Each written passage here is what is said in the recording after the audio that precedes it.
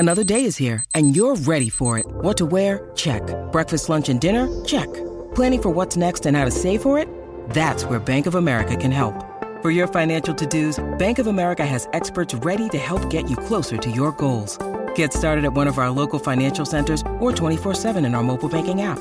Find a location near you at bankofamerica.com/talktous. What would you like the power to do? Mobile banking requires downloading the app and is only available for select devices. Message and data rates may apply. Bank of America N.A., member FDIC. This podcast contains explicit language.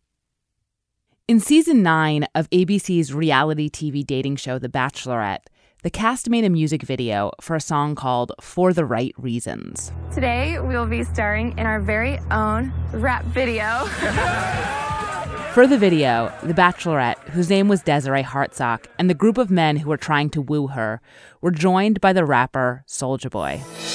Yo, what up, what up? This your boy Soulja Boy. Tell him. What's up, Soulja Boy? Let's get it, Des. Let's go.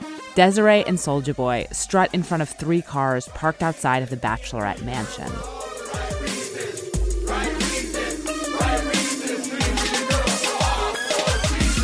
the Bachelorette and I'm rapping to you poolside. Here to find true love, one man for my whole life. Camera cuts to a dozen or so mostly white men, dancing around in sunglasses, doing questionable imitations of hip-hop video cliches, making it rain, pointing to their bling, as they clumsily rap about all the wrong reasons to be on the show. Oh, man. I'm jobless, I'm homeless, she's a means to no end. Get him. I'm here to get famous, not to make friends. Des, you got him. Keep going. None of this deeply silly video makes any sense outside of the context of The Bachelor and The Bachelorette. But within the context of these shows, the right reasons mean something very specific. It means that a participant is there, or appears to be there anyway, hoping to find love. Someone who is there for the quote-unquote right reasons exists in contrast to someone who is there for the quote-unquote wrong reasons. And that's anyone who is looking for fame, a career, social media followers, or attention. On a dating show, saying someone is there for the wrong reasons has become shorthand for calling someone an opportunist. But being there for the wrong reasons, those are the only reasons that make any sense. Because the right reason to go on a reality show, it's to be on a reality show, right?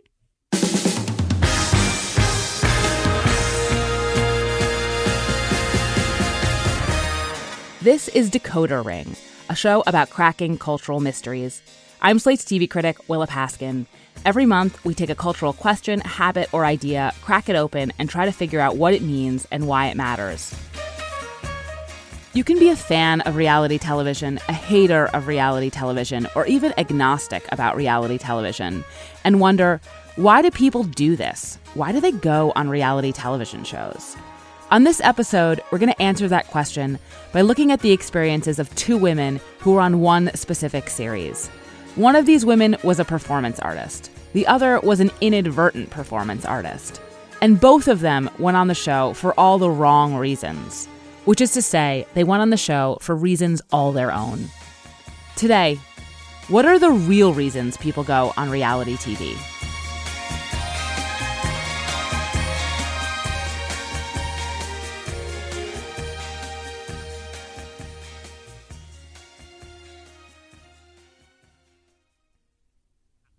My name is Anne Hirsch, and I'm an artist.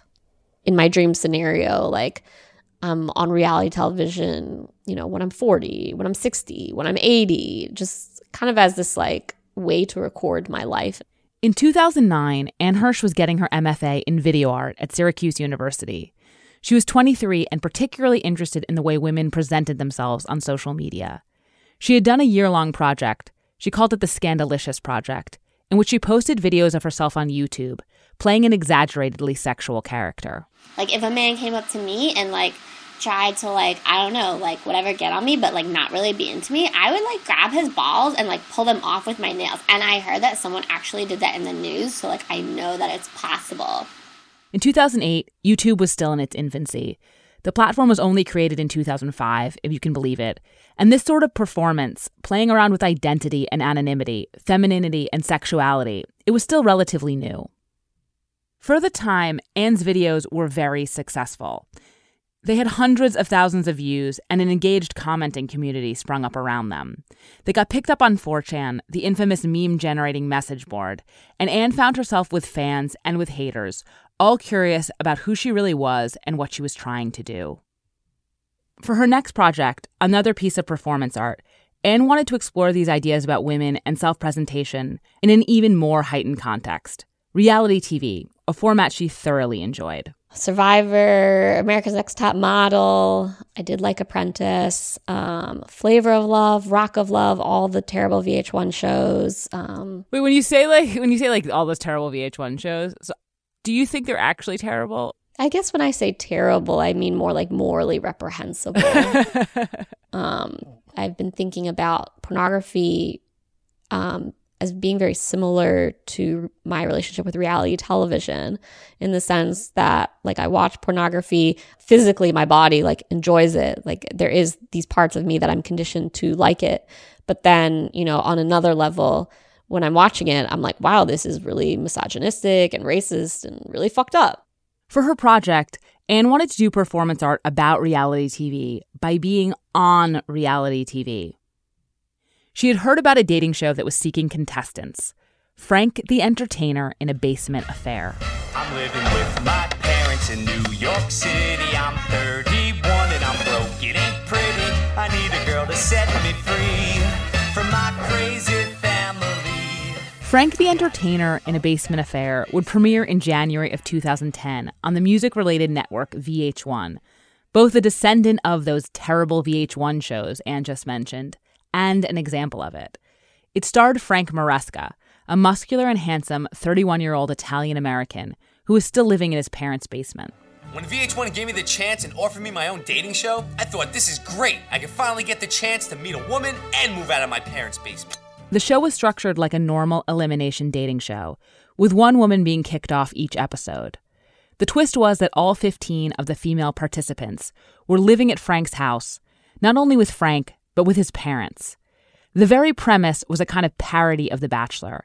Instead of a group of women competing for a fairy tale hunk, they were competing for a dude whose mom still did his laundry. Now The Bachelor is literally being framed as a loser who lives in his parents' basement. So there's already like a level of like patheticness that made me think, oh, I could have a chance, you know, because they're trying to really cast the most sad, pathetic people that they can find.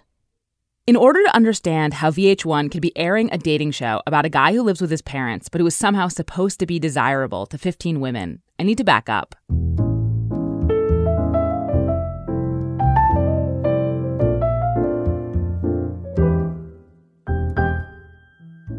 Right now, there are certain reality franchises, like The Kardashians and The Real Housewives, that encompass an entire ecosystem of shows, spin-offs and spin-offs of spin-offs.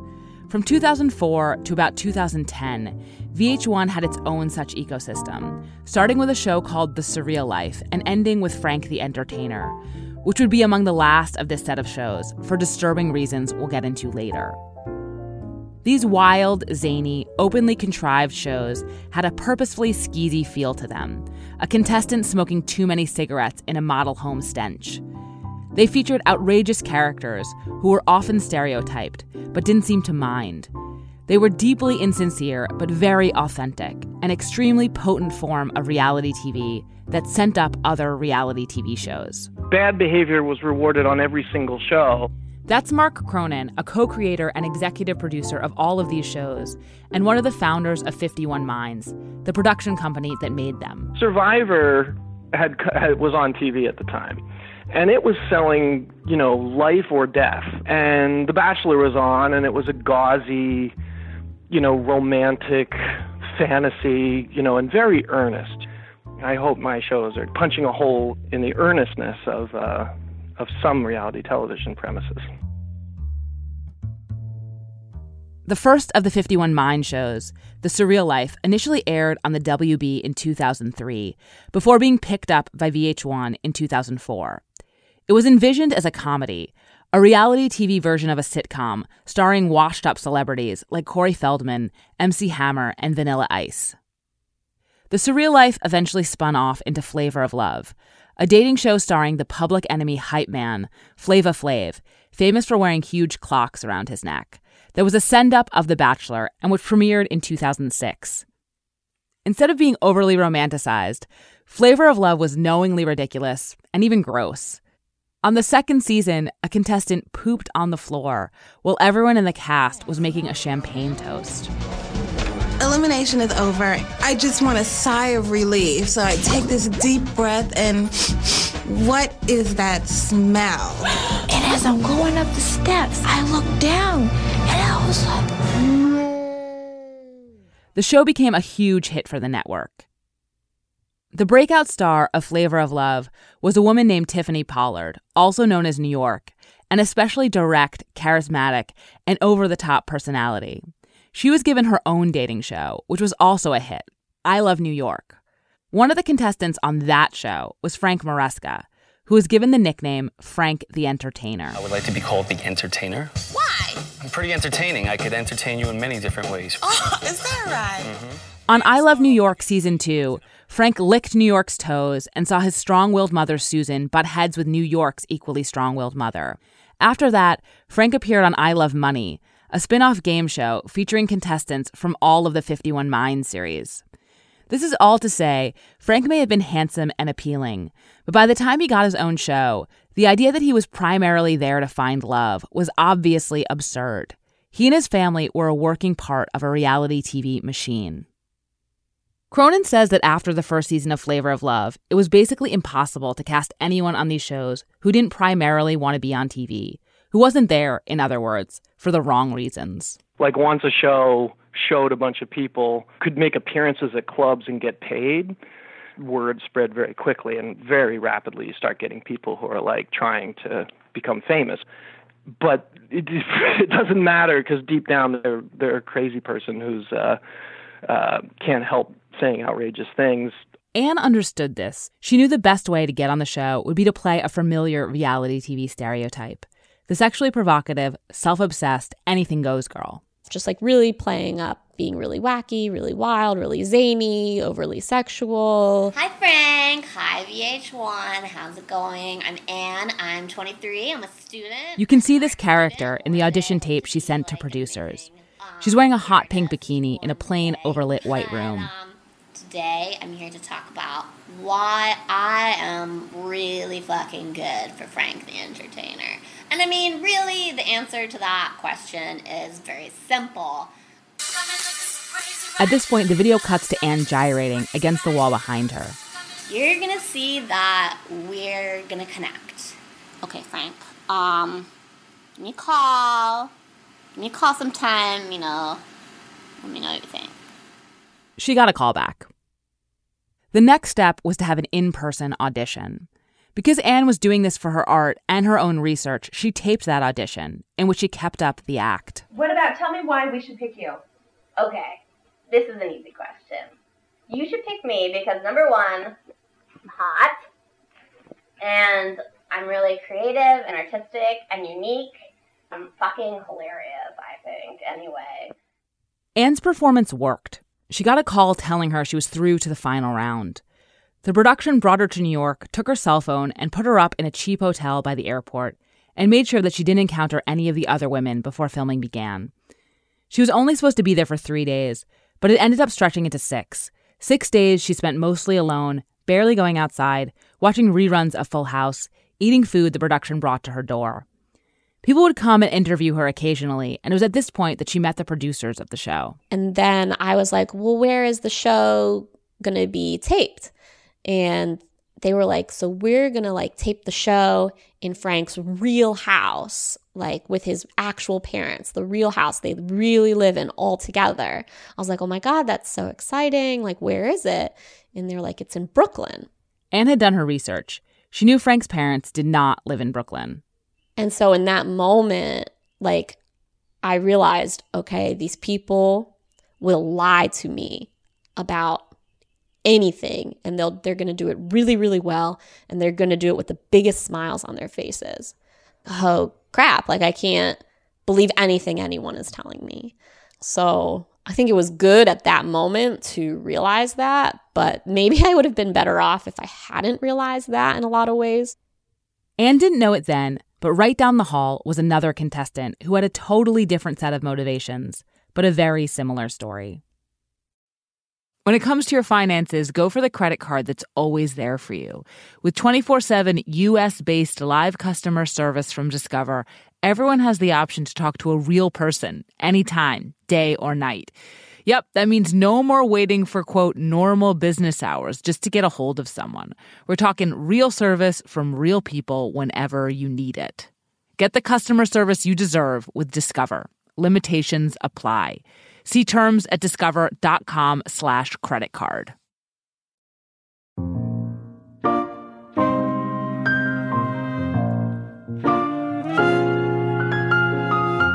In 2009, Kathy Nardone was also 23 years old.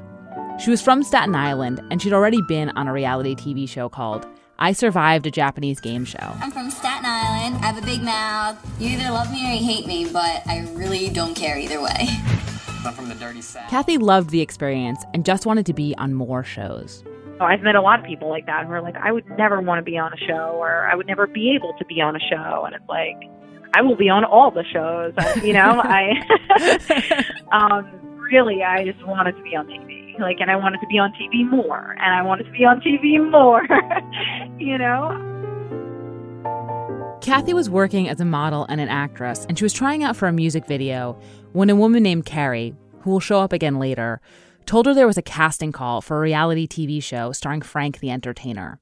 Oh my God, I actually, think he's cute and, he's funny. And he's the only person who I probably would have gone on a dating show for.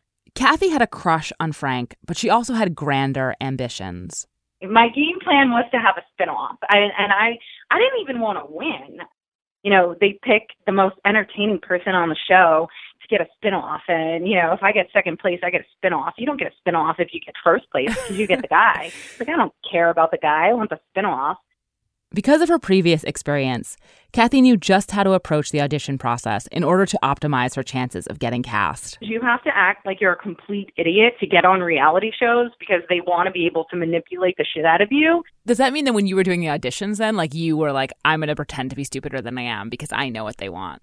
100%, yeah. I definitely didn't want them to think I was smart, So I probably, made some, sexual jokes, and they were like, oh yeah, she's gonna do some crazy shit, let's get this girl on the show. Kathy wasn't knowingly doing performance art, but she had arrived at the exact same strategy as Anne for getting on the show, posing as a sexually provocative woman. This persona and the way these shows encourage and judge it simultaneously was part of what Anne was so interested in exploring, but Kathy had come to this persona intuitively. And just as it had for Anne, it worked. Kathy, too, got cast on the show. Kathy remembers sitting in the hotel, feeling trapped for 6 days, using her room's landline to call Carrie, the woman who had originally told her about the casting and with whom she'd become friends. Carrie had made it onto the show, too, and Kathy wanted to draw up a game plan on how to best position themselves. Let's blow it out that we're friends so that we're the last two. So here Anne and Kathy were, both with their very own reasons for going on the show, and both with very specific ideas about what would make the experience a success. And then filming started.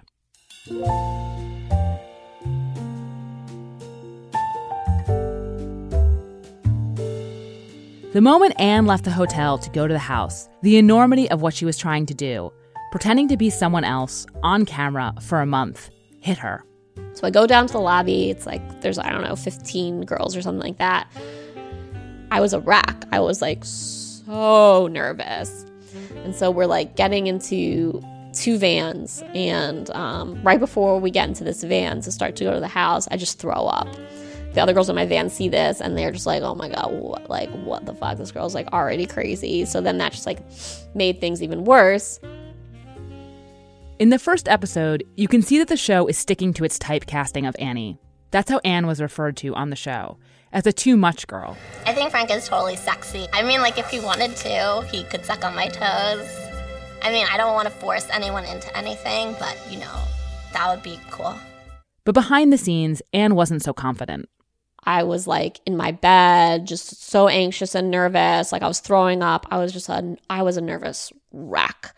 Like the girls were making fun of me. It was just like a disaster. And I was like, what have I gotten myself into? Like, why did I do this? Like, what am I going to do here? Like, this is just a mess. Like, I don't relate to these women. Like, this is just going to be an awful experience. Like, I'm going to look terrible on television. Like, this is just a disaster, basically. Anne was also realizing that the part she had written for herself, it wasn't that original. And relatively speaking, she wasn't that good at it. I, kind of realized, okay, like these women that I'm with, they are the true performers. I call myself a video artist. I call myself a performance artist. But like compared to them, like I'm not. Like, I couldn't beat them at that game.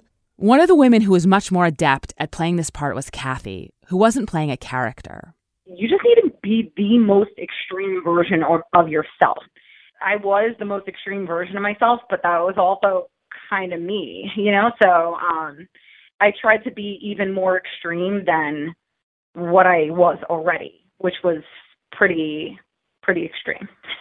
At this point, it should be pretty clear that both Anne and Kathy, probably like almost everyone else on the show, were doing performance art. And the major difference between them wasn't so much that one of them knew it and one of them didn't.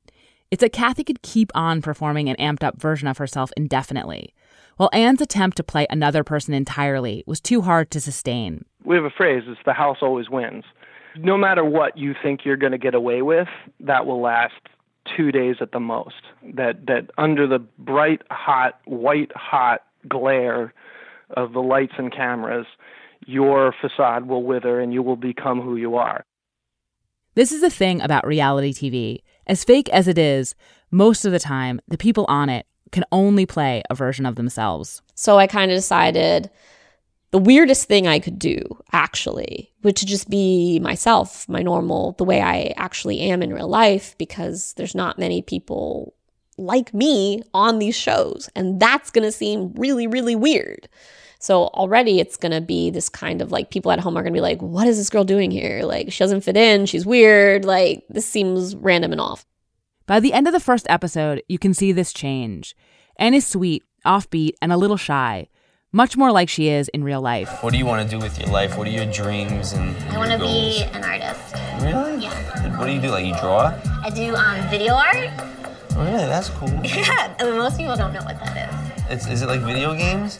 That's what someone else said. So, what makes you... Anne survived the first episode. She was given a key to Frank's basement. Over the course of filming, Annie was entirely repositioned by the show, which adapted to her new persona no problem. It swiftly turned her into the nerdy girl in the romantic comedy who will eventually get a makeover that reveals she's been a hottie the whole time. Literally, that scene happens on the show when two of the women give Annie a makeover before her date with Frank. I think Annie is a sweetheart. She's so beautiful inside and out. But I mean, I'm a makeup artist and I just really want to do something cute and nice for Annie. I'm gonna make you into a playmate. Wow, Annie, you look beautiful.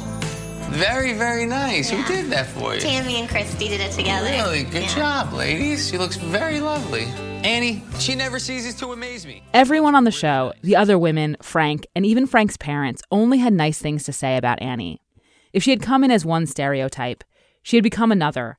I was known as the realest girl in the house, the nicest girl in the house, the most authentic girl in the house. Like, everyone's like, Annie's so real. She's really here for Frank. Like, that was kind of like how I was being framed, basically, which is also really ironic because in some ways I was the most disingenuous person in the house. She survived several more eliminations, but she still had her eye on the prize, her work.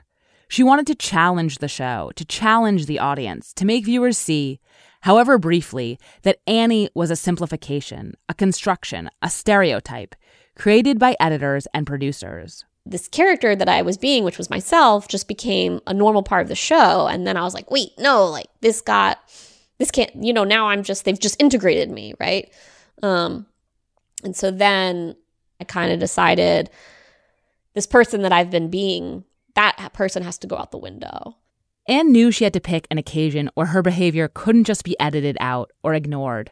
In episode 7, the contestants had to participate in a singing challenge, writing a song in pairs to perform for Frank and his parents in an empty New York comedy club while wearing sparkly evening dresses. Welcome, ladies, to the Crooning for Love Challenge. Now, I really hope that you all could sing as good as you look.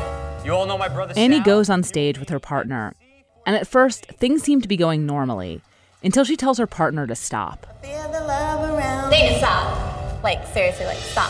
Why? Because I want to get freaky. Did she just say what I think I heard her say? At which point, Annie performed an extremely dirty rap song she had written for the occasion. It's about this love. I think it's gonna stick. It's not about like my mouth when I give you a...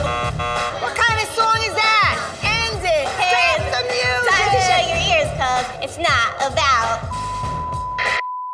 Everything just stopped. Like, the production just stopped. Like, everyone was just really shocked. Anne recorded an uncensored version of the rap for her video art piece, Here For You. Here for you, as in, I'm here for you, Frank. And fair warning, it is really explicit. It's not about pussy or dick. It's about our love. I think it's gonna stick like cum in my mouth when I give you a blowjob. Hey, Mom and Dad, it's time to turn your ears off. I'm going down to the basement, 'cause I'm going down to the basement, 'cause I'm going down to the basement to get myself some Frank. It's really explicit.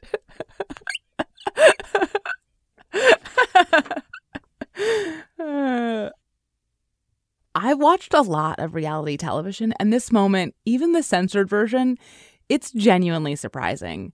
It's very rare to see something on a show where you in the audience and the people on screen have so little idea what is happening or why.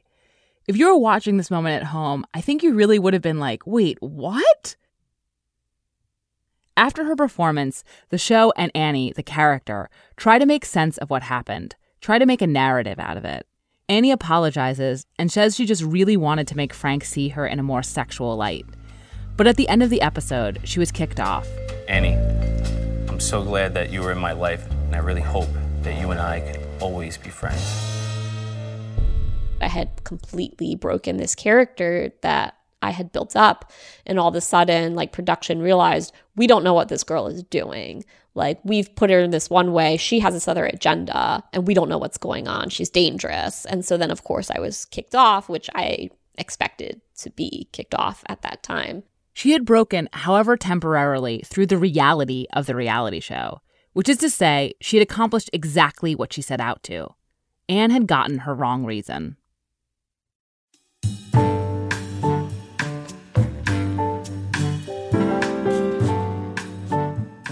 While Annie had been presented as the nice girl, Kathy had been made into something close to the opposite, the kind of charming bad girl of the group. I don't mean that Kathy was the villain. I mean, she got the rule breaker edit. In one episode, she got blackout drunk. In many, she would get into little tiffs with other contestants. She was competitive. She and Frank seemed to have a genuinely sparky, love-at-first-hate kind of chemistry. They bickered, they got in each other's faces, and they liked each other. I'm nervous that I might be going home because I had a little too much to drink last night, and Frank seemed really pissed at me. Kathy, step forward. You know, even though Kathy really messed up last night, we do have a chemistry. It's either we're gonna fight like crazy, or we're gonna like each other like crazy. Kathy never seemed crazy or unhinged, but she was, as she intended to be, outsized, gunning for that spin-off. And you can see that this motivation does not have to disturb the storylines of the show at all. In episode 5, after a contestant suggested Kathy used to date a famous man, she didn't. It's not worth getting into beyond that. She went to Frank to explain herself. As long as you're here for the right reasons. I am, but you know that I am. Like, that's the thing. Like, I feel like you know. All right, let's go down and have sex and show me. I'm kidding, I'm just kidding. We know that Kathy isn't there for the quote-unquote right reasons. But in this moment, it's easy enough to go along with what she's half-heartedly saying because it helps further her and Frank's romance. Though Kathy reacted to Frank's suggestion of sex with mock horror, in the next episode, Kathy did, in fact, go down to Frank's basement. To put all speculation to rest, yes, Frank and I did have sex. Kathy might have been on the show for all the wrong reasons, but she didn't sleep with Frank to win or to secure a spinoff. She just liked him. Frank was not Kathy's priority, but he wasn't nothing. Like, I did actually want to get to know Frank, but I didn't care if I won. You could say I was there for one reason more than the other, but, it could go either way. This is the thing about reality TV, which is what makes it real, even though it's totally constructed. Despite the fact that shows are trying to simplify everything, people are complicated. We don't have singular motivations. Fake scenarios can bring about genuine emotions. Kathy could want a spin-off and also want Frank. Eventually, after more and more mention of her and Frank's amazing chemistry, Kathy did make it to the final two, alongside her friend Carrie, just like they had planned in the hotel before filming had even started. As will be familiar to anyone who watches The Bachelor, the final two women were put into predictable roles. The good girl and the bad girl, the virgin and the whore, the one presented by the show as a great wife and mother, and the other presented by the show as the one with whom Frank had a great sexual connection. Kathy, of course, was the bad girl in this pair, while Carrie had been presented throughout as the appropriate one, caring for Kathy when she was drunk, preferring not to sleep with men early in a relationship, and approved of by Frank's parents. Frank the Entertainer may have taken place in a playful Bachelor lampooning universe, but even there, Frank chose the good girl, Carrie. Carrie, will you accept this key to my heart? Yes. I want your hair. They didn't date for very long. Frank later ended up marrying a woman who had nothing to do with the show. In losing, Kathy had accomplished her wrong reason, or half of it. Just as she planned, she came in second on Frank the Entertainer in a basement affair. Looking back, I would say that things probably did more or less go according to plan. The only thing was that at the end, I was pretty fucked up. You're in this house with the same people for a month, which doesn't seem like a long time, but you see the same people every day, and then you're seeing this guy all the time. And how often are you dating somebody who you see every day? So obviously I felt like I got really close to him and we were friends. I felt like we were good friends. And then when it all ended and it was the outcome that I wanted, I was still upset because I felt like I was losing a friend, despite the fact that this was all just a show. And I always thought going into something like this, you would never end up feeling the way that you feel. We had all these experiences together and he just went with the easy choice. Sorry, I'm really, really trying, but I can't even pull it together right now.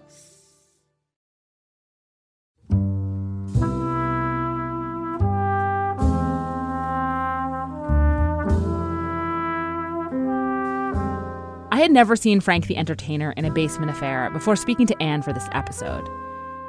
Watching the show while knowing her and Kathy's motives, which the series kept off screen, made it so much more fascinating. When you know the participants' real agendas, you can see the push and pull between them and the show, between what the producers want to make them into and who they want to be, very clearly. And you can also see something else the show would otherwise obscure. Anne and Kathy's savvy, their intelligence. Their motivations for going on the show are so much more humanizing, so much more full of wit and will than being there for the right reasons or the wrong reasons. One of these is what passes for a compliment on reality television, and the other is what passes for an insult. But both flatten and stereotype the people they are applied to, turning women into earnest good girls or vapid fame whores. In this way, Anne's project worked. If you watched the show, if you saw her art, if you heard this, her story, you know that on reality TV, there's always more going on than meets the eye. But that's something that people who watch reality TV already understand.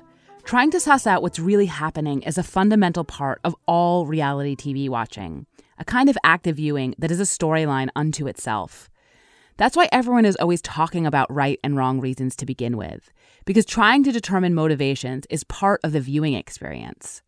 Anne's project made this particular show especially vivid in this respect, but assessing what a show is up to versus what the participants are up to, trying to figure out the intentions of everyone involved, trying to figure out who is there for whatever reason, it's reality TV watching 101. Reality TV of almost all genres becomes more fascinating, more entertaining, more substantive when we do this kind of active, engaged, skeptical viewing. Reality TV is always obscuring something from its audience. But in the case of Frank the Entertainer, there was a bigger thing being obscured than usual, a seriously disturbing thing that had happened on another show, but affected production all the same. Thank you for listening to Decoder Ring, Slate's podcast about cracking cultural mysteries. You can hear new stories ad-free every week on Amazon Music, where you can find Decoder Ring and all your Slate favorites without the ads.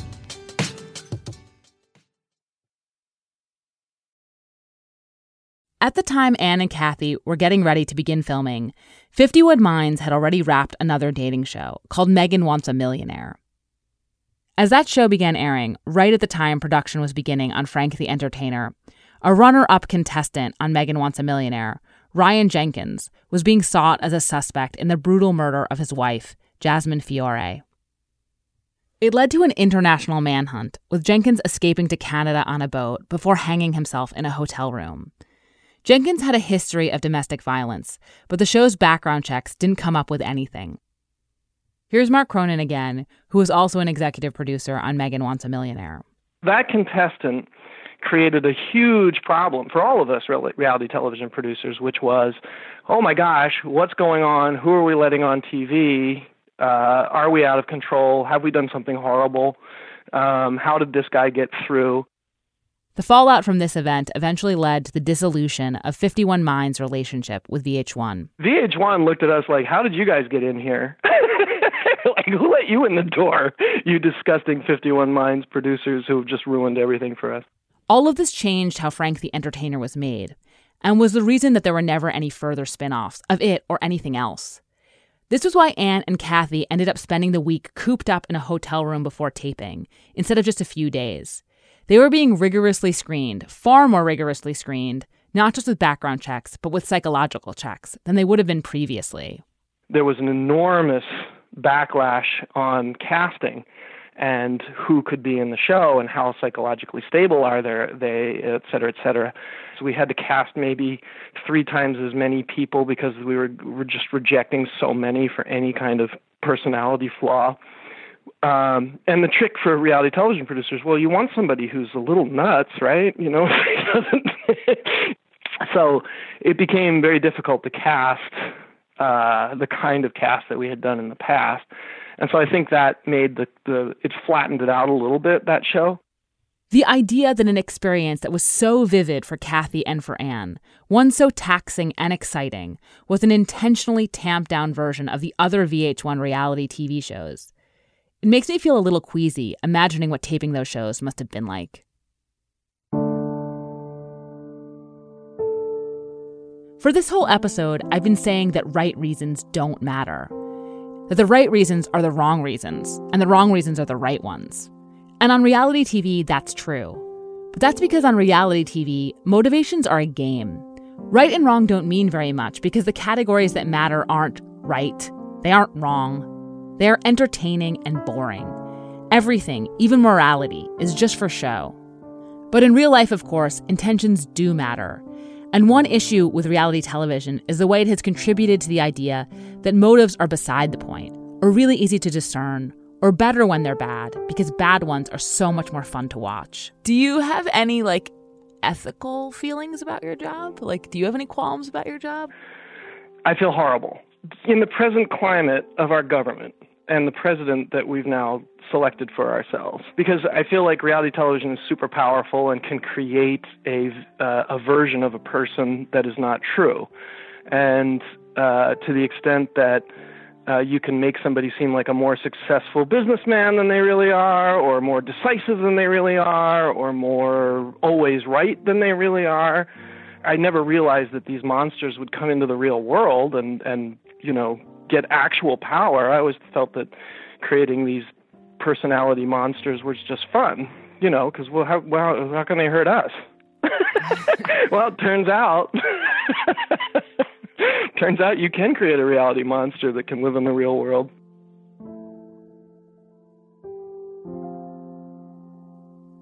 Anne and Kathy both turned out fine after their experiences, and both would like to be on reality TV again.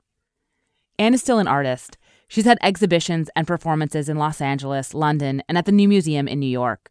She's even been on reality TV again, on a low-key show called Oddities, where people shop for curios in a knick-knack shop. Like, at the end of the day, like, even though for me it was performance art, like, it was fun. Like, even though I was like a nervous wreck for part of it, like, I would do it again in a heartbeat. It was really fun. When else do you get to do that? Like, to have that little bit of fame, like, it was thrilling.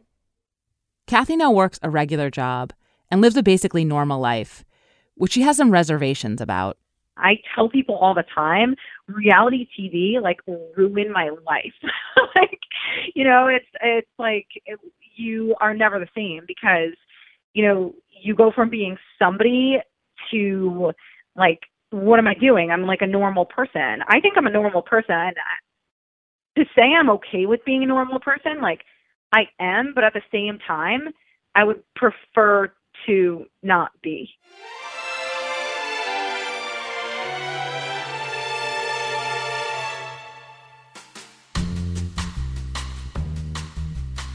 This is Decoder Ring. I'm Willa Paskin. You can find me on Twitter at Willa Paskin. If you have any cultural mysteries you want us to decode, you can email us at decoderring@slate.com. If you haven't yet, please subscribe and rate our feed in Apple Podcasts or wherever you get your podcasts. And even better, tell your friends. This podcast was produced and edited by Benjamin Frisch, who also does illustrations for every episode. Special thanks to Annie Chelsea, who helped us record the episode. Thanks also to Julia Turner, Dan Coyce, June Thomas, Nick Perlman, Tom Foreman, Anjaya Joda, Leonard Rolov, Lindsay Smith, Rich Juzwiak, Michelle Collins, Michael Hirshorn, Viviana Rosales-Olin, and Matt Harkins of the THNK 1994 Museum, and everyone else who gave us help and feedback along the way. Thanks for listening. We'll see you next month.